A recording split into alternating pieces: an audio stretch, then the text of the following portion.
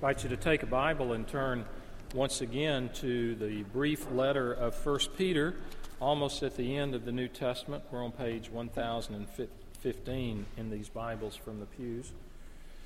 1 Peter chapter 2. This summer, if you've been here, we've been studying this brief letter written by Peter, who was a disciple of Jesus. He was the Galilean fisherman who left his nets and the fishing business to follow Christ. He was the one who became the informal leader of the disciples. We find that in the ministry of Jesus, in the accounts in the Gospels, sometimes when the critics of Jesus would come and ask questions, they would direct them to Peter. Rather than speaking directly to Jesus, they talked to him. So he was seen as a leader. He denied Jesus on the night of his arrest. Then, after the resurrection of Christ, we have the account at the end of John's Gospel where he is restored to ministry. Not long after the ascension of Jesus into heaven, Peter preached to a massive crowd in the city of Jerusalem, and the book of Acts records that over 3,000 people were converted on that one occasion.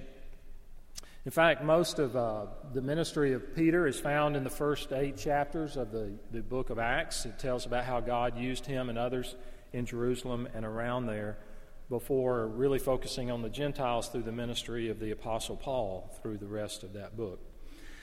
He's writing this letter to Christians who are in a hostile culture. They're in a culture that's very opposed to what they believe. It was a time of persecution that was just really starting at that time under the Roman emperors. I finished seminary, and people tell us today don't call it seminary, call it graduate school, because seminary scares people.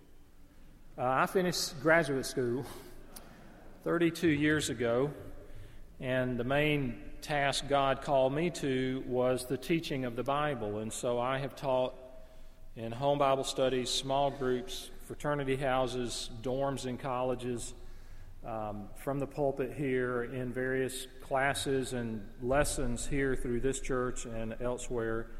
I have taught 1 Peter a number of times, but it's been 7 years since I last did so. And everything's different. Now everything is different. I'm understanding more of what the first century believers were experiencing and why Peter writes certain things to them. If you study history, you know that for probably 1,800 years that the Western world has had a favorable view toward the Christian faith. It influenced many of our laws, the way we treat one another, a lot of our basic assumptions. It was the founding principles of most of the institutions of higher learning here in the United States. And so even though we know about the mass persecution of Christians in the 20th century and the incredible numbers of people that were put to death for their faith, we tend to think about that mainly as occurring in the Middle East and in North Africa and in parts of Asia, including China, and in Eastern Europe. But all that has changed. And now there's open hostility toward the Christian faith in the Western world, especially in the larger cities, but even in small towns. And so 1 Peter is back in style. It's just like your green carpet and your yellow refrigerator. It has come back around because it's answering the question, how can you and I live as faithful believers in a hostile culture? Now, let's look for a moment. This is a continuation of something I started last week, beginning in verse 11 of chapter 2. Hear God's word. Beloved, I urge you as sojourners and exiles to abstain from the passions of the flesh which wage war against your soul. Keep your conduct among the Gentiles honorable, so that when they speak against you as evildoers, they may see your good deeds and glorify God on the day of visitation.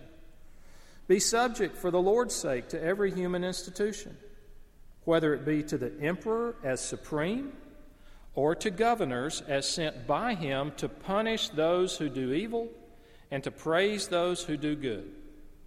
For this is the will of God, that by doing good you should put to silence the ignorance of foolish people. Live as people who are free, not using your freedom as a cover-up for evil, but living as servants of God. Honor everyone. Love the brotherhood. Fear God. Honor the emperor. Let's pray together. Our Father, you have said that your word is spiritual food, and we ask now that you would feed our hungry souls. Give us direction. We pray for strength for those seated here today that are quietly and behind the scenes, perhaps suffering abuse for their faith, even hostility in the workplace or in the home. We ask that you would equip us to serve you in our generation, in this time, that we would be salt and light. In Jesus' name, amen. The key thought as we come to this passage in a whole section on submission, and we just looked at the first few verses, and then there's much more that's going to come behind it. The key thought is that we are aliens and strangers in this world. That's what he says in verse 11. Now, it says they're sojourners and exiles. I say aliens and strangers. They mean the same thing. Many of us tend to prefer the version of the Bible that we had when we became Christians and what we read then. For me, it was the New American Standard Version. I like the ESV, and there are a lot of reasons to use it. But I think in terms of the New American Standard. So if you hear me say aliens and strangers, it means the same thing as this. It's just that's what I learned long ago. But we are aliens and strangers in this world. And so we've been told in these verses last week, verses 11 and following, we need to abstain from the passions of the flesh. These are desires that will compete with our allegiance to Christ.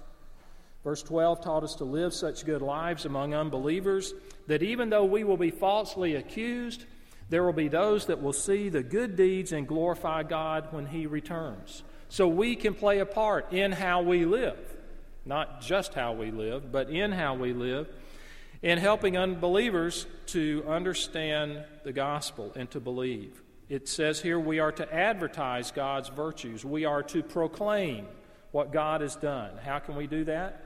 Well, especially when we are falsely accused. I mentioned that in the early church, they were falsely accused for many things. They were accused of cannibalism because they said that they ate the body and drank the body and blood of Christ at the communion service.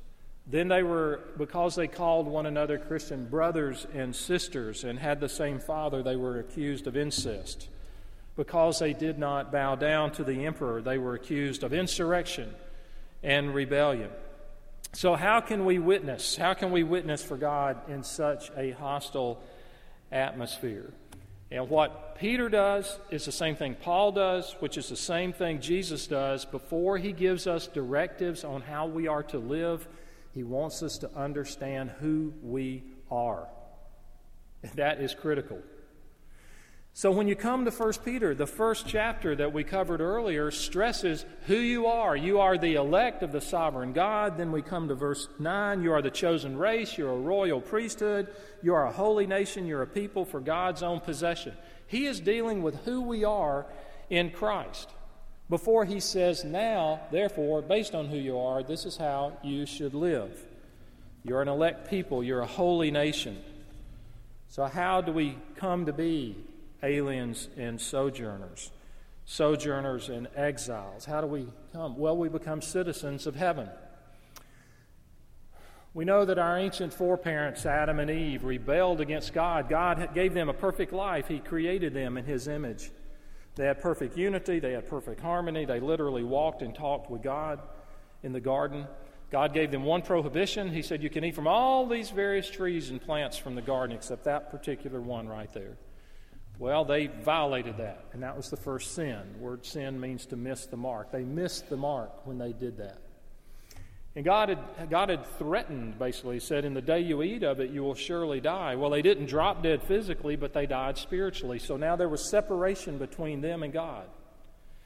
And even as God came, he curses the serpent who had tempted them, and he pronounces a curse on him, and he gives a curse that there'll be great pain in childbirth. And for Adam, he says, now the work that you've been doing is going to be from here on out, is going to be very, very inefficient and frustrating. So when when you feel your work is inefficient and frustrating, think you've got Adam to thank for that. Go back to the opening chapters of Genesis. And God promises right then, he gives a threat to the serpent. He said, he's speaking of someone in the future, he says, you're going to bruise him on the heel, but he's going to bruise you on the head. And if you only had that verse, you say, who is God talking about? He's not talking about Adam. He's not talking about the serpent directly.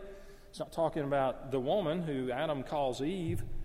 He's talking about the Redeemer. He's talking about Jesus Christ that would come. So centuries later, Christ comes. He fulfills over 300 prophecies that were told about his birth, about his life, about his death, about his resurrection, about all sorts of things that he would do, and they're fulfilled in this one man. 300 prophecies. He said, I came down from the Father. I always do those things that are pleasing to my Father. I came down from heaven, he said. And then he allowed himself to be crucified. He was put on a Roman cross, and on that cross, God took our sin, took my sin, put those sins on him and punished those sins in his place. He died fully. He paid the penalty for sin, which was death. 3 days later, he rose from the dead, and he appeared for over 40 days to roughly around 2,000 people in a variety of settings. The last command he gave to his disciples was to go into all the world and make disciples, of telling people what God had done. So now when we believe that, we are transferred, our citizenship, our status before God changes. We are transferred, it says, from the domain of darkness to the kingdom of light. It is instantaneous from going from a non-Christian to a Christian, from being an unbeliever to a believer. For any Christian here, your conversion was instantaneous. You may not know exactly when it happened. I don't, for me. I'll find that out in heaven. It's really not that important. But at some point in time, that happened. Now, it may have taken years to come about, but it happened. And when that happened, you become a citizen of heaven. And therefore, this world suddenly is a strange place. And Christians have a weird relationship with the world. Scripturally, we have a weird relationship with the world. We're to love people.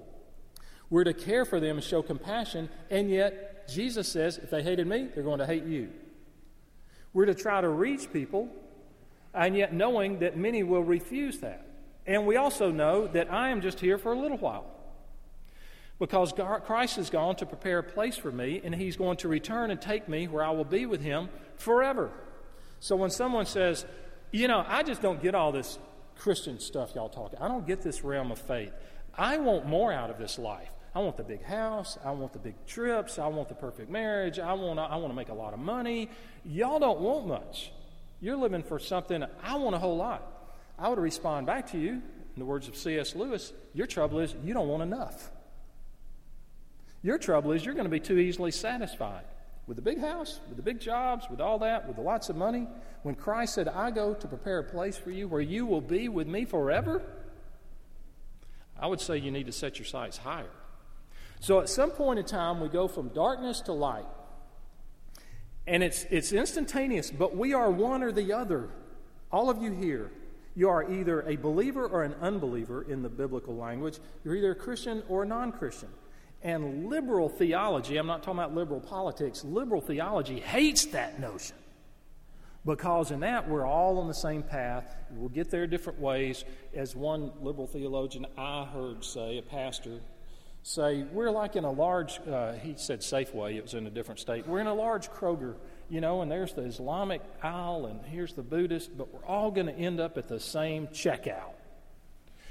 Well, Christ said he was the only way to God. John Piper, I heard him say how he met with a pastor of the largest church in Minneapolis who had been very critical toward their ministry there. And he said, look, because they were doing evangelism. And he said to the guy, how do you deal with this in the Bible? And the man said, look, what's important in the Bible is the overarching theme. Just we're to love everybody. That's all. I don't get distracted with these specific things you're pointing out, like about heaven and hell and so forth. So we either are or not, and once we are, Peter says we are citizens of heaven. Now, I want to press this one a little bit further before we look at the text. As a pastor, I have stood up here, not in the pulpit, but on this platform many, many times. I don't know if it's in the hundreds, but doing weddings here in this church. Now, I've told you before that I'm kind of amused by when I stand with the groom and his best man outside before the service. I tell him, in the moment you're standing before God's going to change. Some things that are sinful now for you will be okay, and some things that are okay now are going to be sinful in about 10 minutes. Maybe it's I don't know.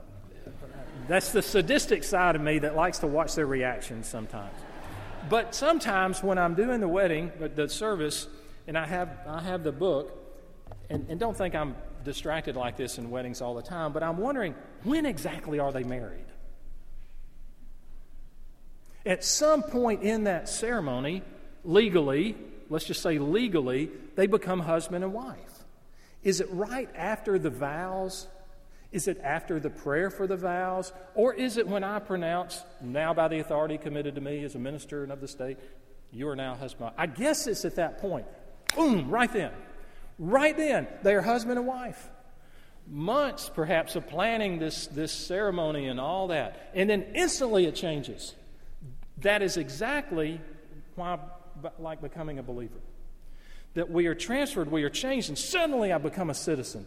Like when a person applies for citizenship in America, and they have to do all these things, and they pass these tests, and they pay this money, but they don't earn that. It's bestowed on them. Citizenship is bestowed on this person, and with that comes rights and privileges, and now they see this country differently. That's what happens to us. If you ever go up to somebody and say, "Are you married?" and they go, "I'm not sure.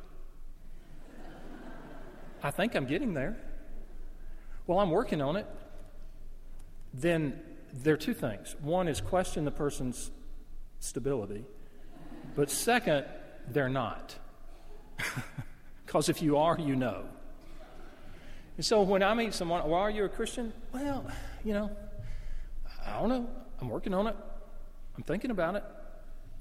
I'm not questioning your stability, but you're not. You will be. You will know, and you'll be a citizen of heaven. Now, that has to be straight first. If you think that, to be a Christian is just to do certain things, so now Peter's going to tell us to do certain things, that will only frustrate you, and then you'll have a self-righteousness that you think somehow or another I'm earning my way to God. And I think, obviously, Christian parents, as you raise your children, you got to do just like Peter and Paul and Christ. You got to tell your kids why. Who are you? The truths, the doctrine, the dogma, which our culture has dogma all over the place. When people say, "Well, I don't believe in dogma," you just made a dogmatic statement. Yes, you do. It's everywhere. But you've got to teach them why before you say, "Now do this." Or else it's just a shell. It's just morality. It's just something like that they can easily walk away from because it doesn't seem to fit with the culture. Okay, enough. That's an introduction. Now, quickly, just a few observations on the passage beginning in verse 13. He's going to talk about good deeds. He's talking about, when you're falsely accused, they will see good deeds. Now, the good deeds fall under the main heading of be subject to or submission. Verse 13, be subject for the Lord's sake to every human institution. The term be subject is a military term meaning to fall in rank under an authority. Submission does not imply that a person who submits to authority loses his or her identity, but that you recognize certain authority is given, has been instituted by God. So Peter begins now in mentioning authorities in general. Be subject for the Lord's sake to every human institution. Then that's a broad term. That refers to the common social orders in any society. Peter knew that, he was writing at a certain time in a certain place. This is a general principle. He knew that there are various cultures and various times. But in any culture, you will have government of some type, you will have the household of some type, and you will have some type of working relationships. There'll be all of those. So when he says all human institutions, it doesn't mean every little club and ordinance that's there, but the general structural institutions that God has ordained.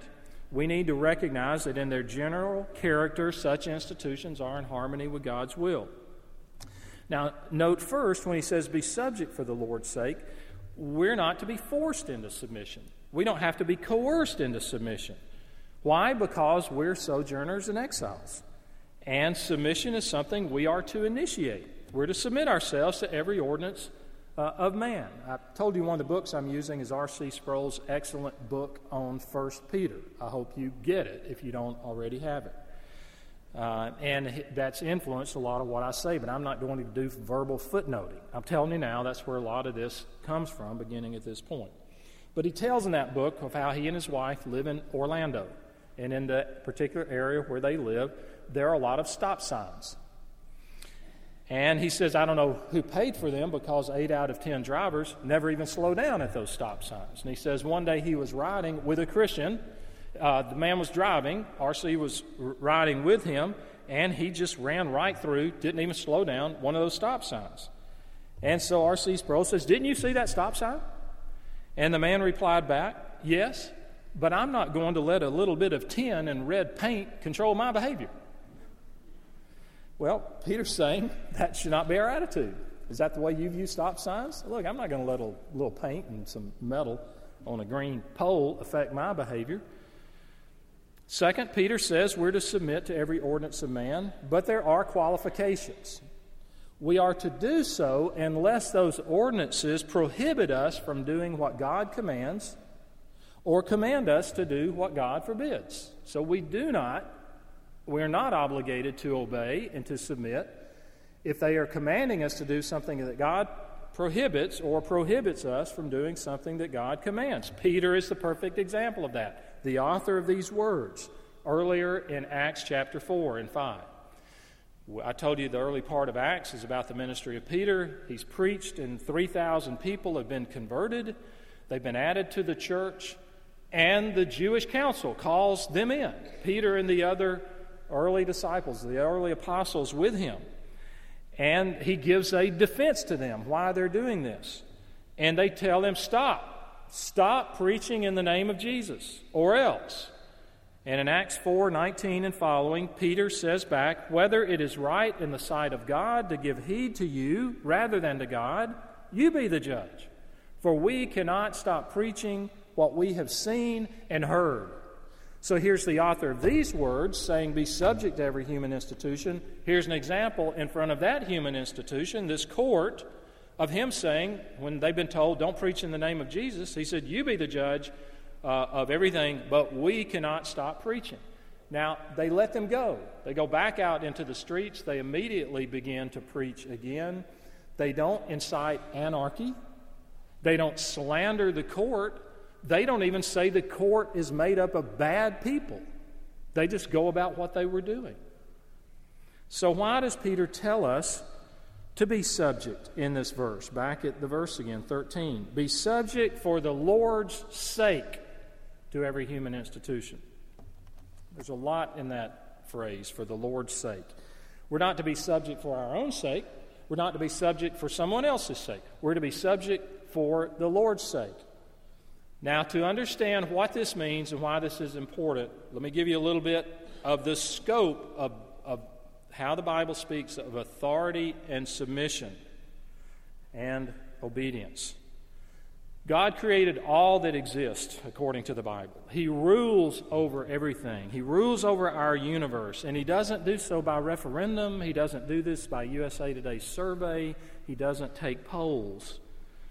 There is a structure of authority in the universe, and it is hierarchical according to the Scriptures. It is not a democracy.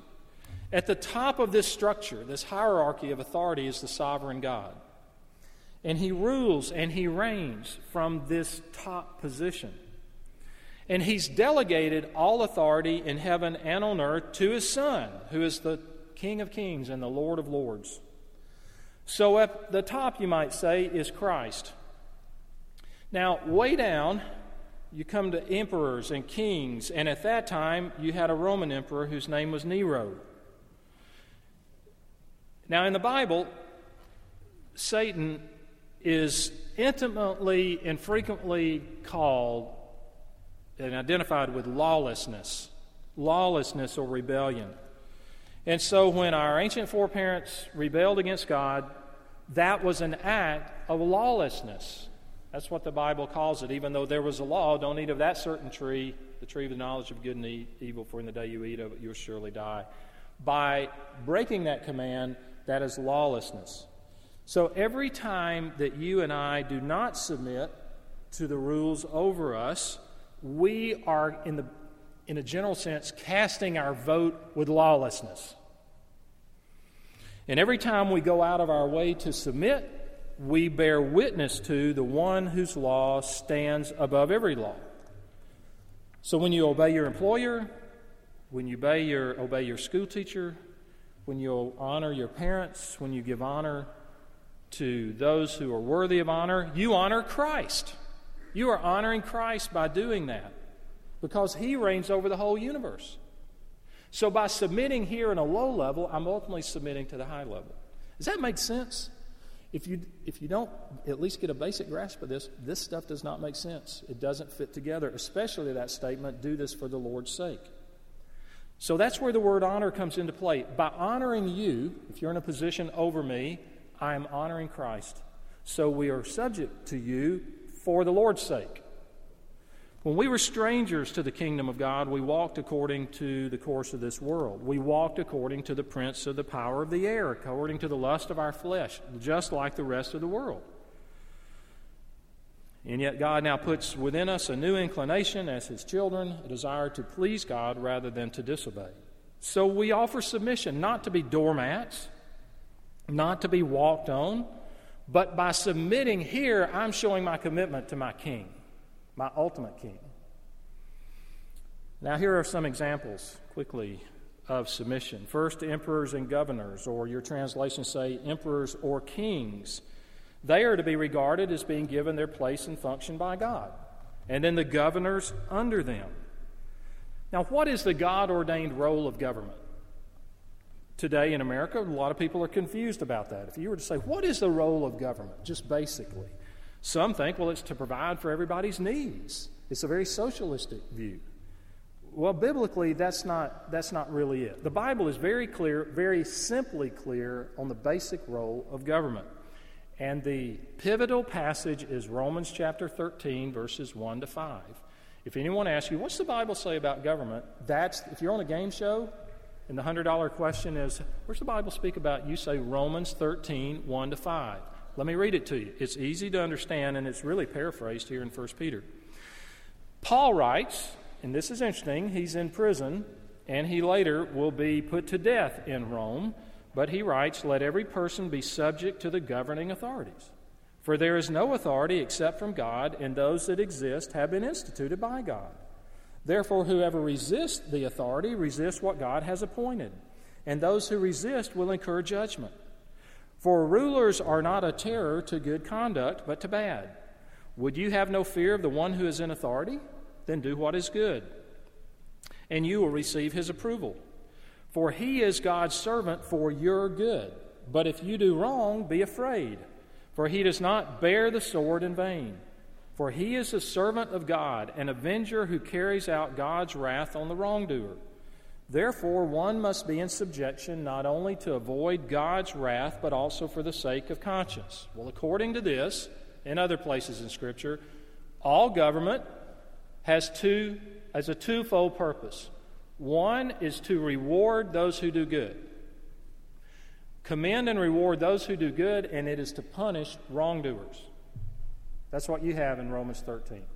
Reward those who do good, and punish wrongdoers. And then it says they bear the sword. What does that mean? It means two things. It means that the government has the power to carry out capital punishment, and it has the power to declare just warfare. All that's in Romans 13, 1 to 5. Reward those who do good, punish those who do wrong. It bears the sword, meaning it has the power to carry out capital punishment, and secondly, it has the power to proclaim justifiable, to carry out just warfare. Now, that's God's ultimate purpose. And we may say, well, Peter had it easy. I mean, he was in a well-ordered Roman Empire. I mean, they had their soldiers all over the world. The king must have been a good person. No, who did I say earlier who it was? Nero.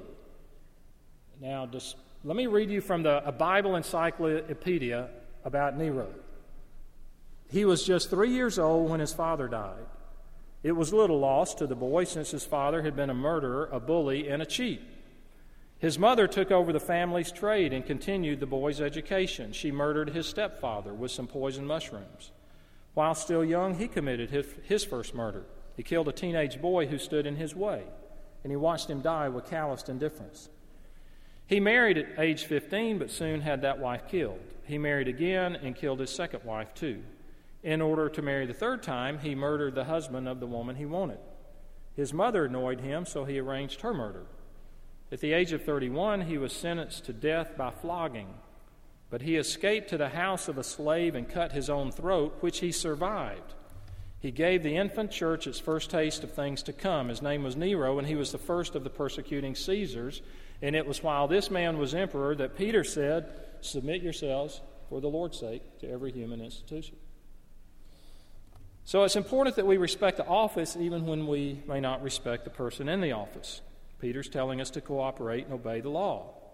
But we must never allow that law to violate our consciences or disobey God's word. We have to be careful. I've been around the years I've been a Christian. I've met many people, some pastors, some don't pay their income taxes because they feel they don't believe in what the government does with the money and so forth, and there's that argument. And I've been in a presbytery, which is a geographical area of leaders from churches, and one time up near Tennessee, and one of the pastors and some of his elders in a small church he had planted, they weren't paying income taxes, and they wanted the presbytery to back them and support them. And we said, no way.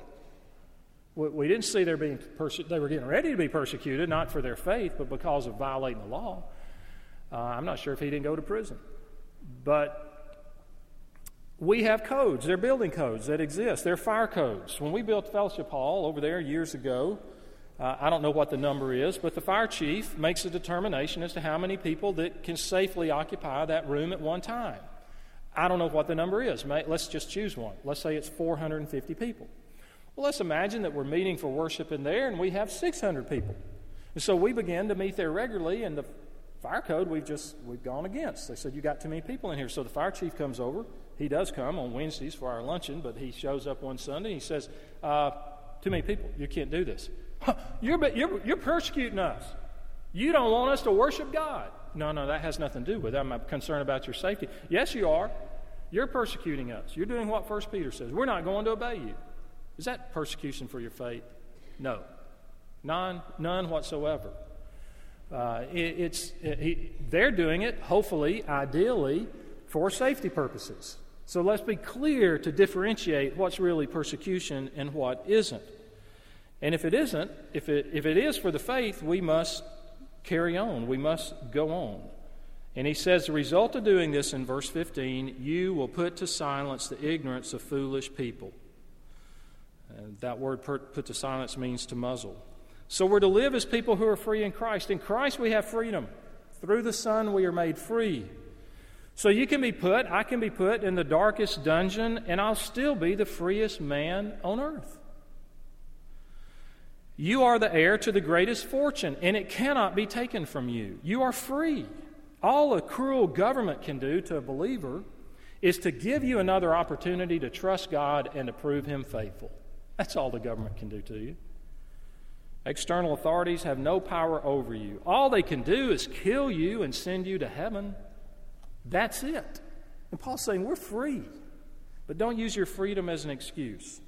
Last 4 key injunctions. Talk about an economy of words in a verse. Verse 17. Honor everyone, love the brotherhood of believers, fear God, and honor the emperor.